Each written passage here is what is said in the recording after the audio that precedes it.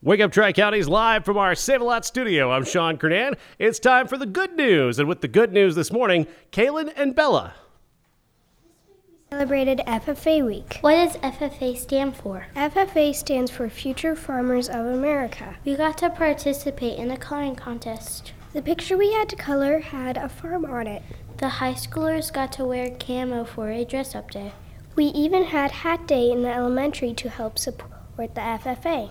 The Wethersfield FFA does a lot of fun things at our school. They set up a petting zoo, cook pork chops at hog days, and for the FFA luncheon, and teach other kids all about FFA.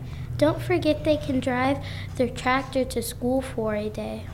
When can I be an FFA? You have to wait until high school. I hope everyone had a great FFA week. FFA is great.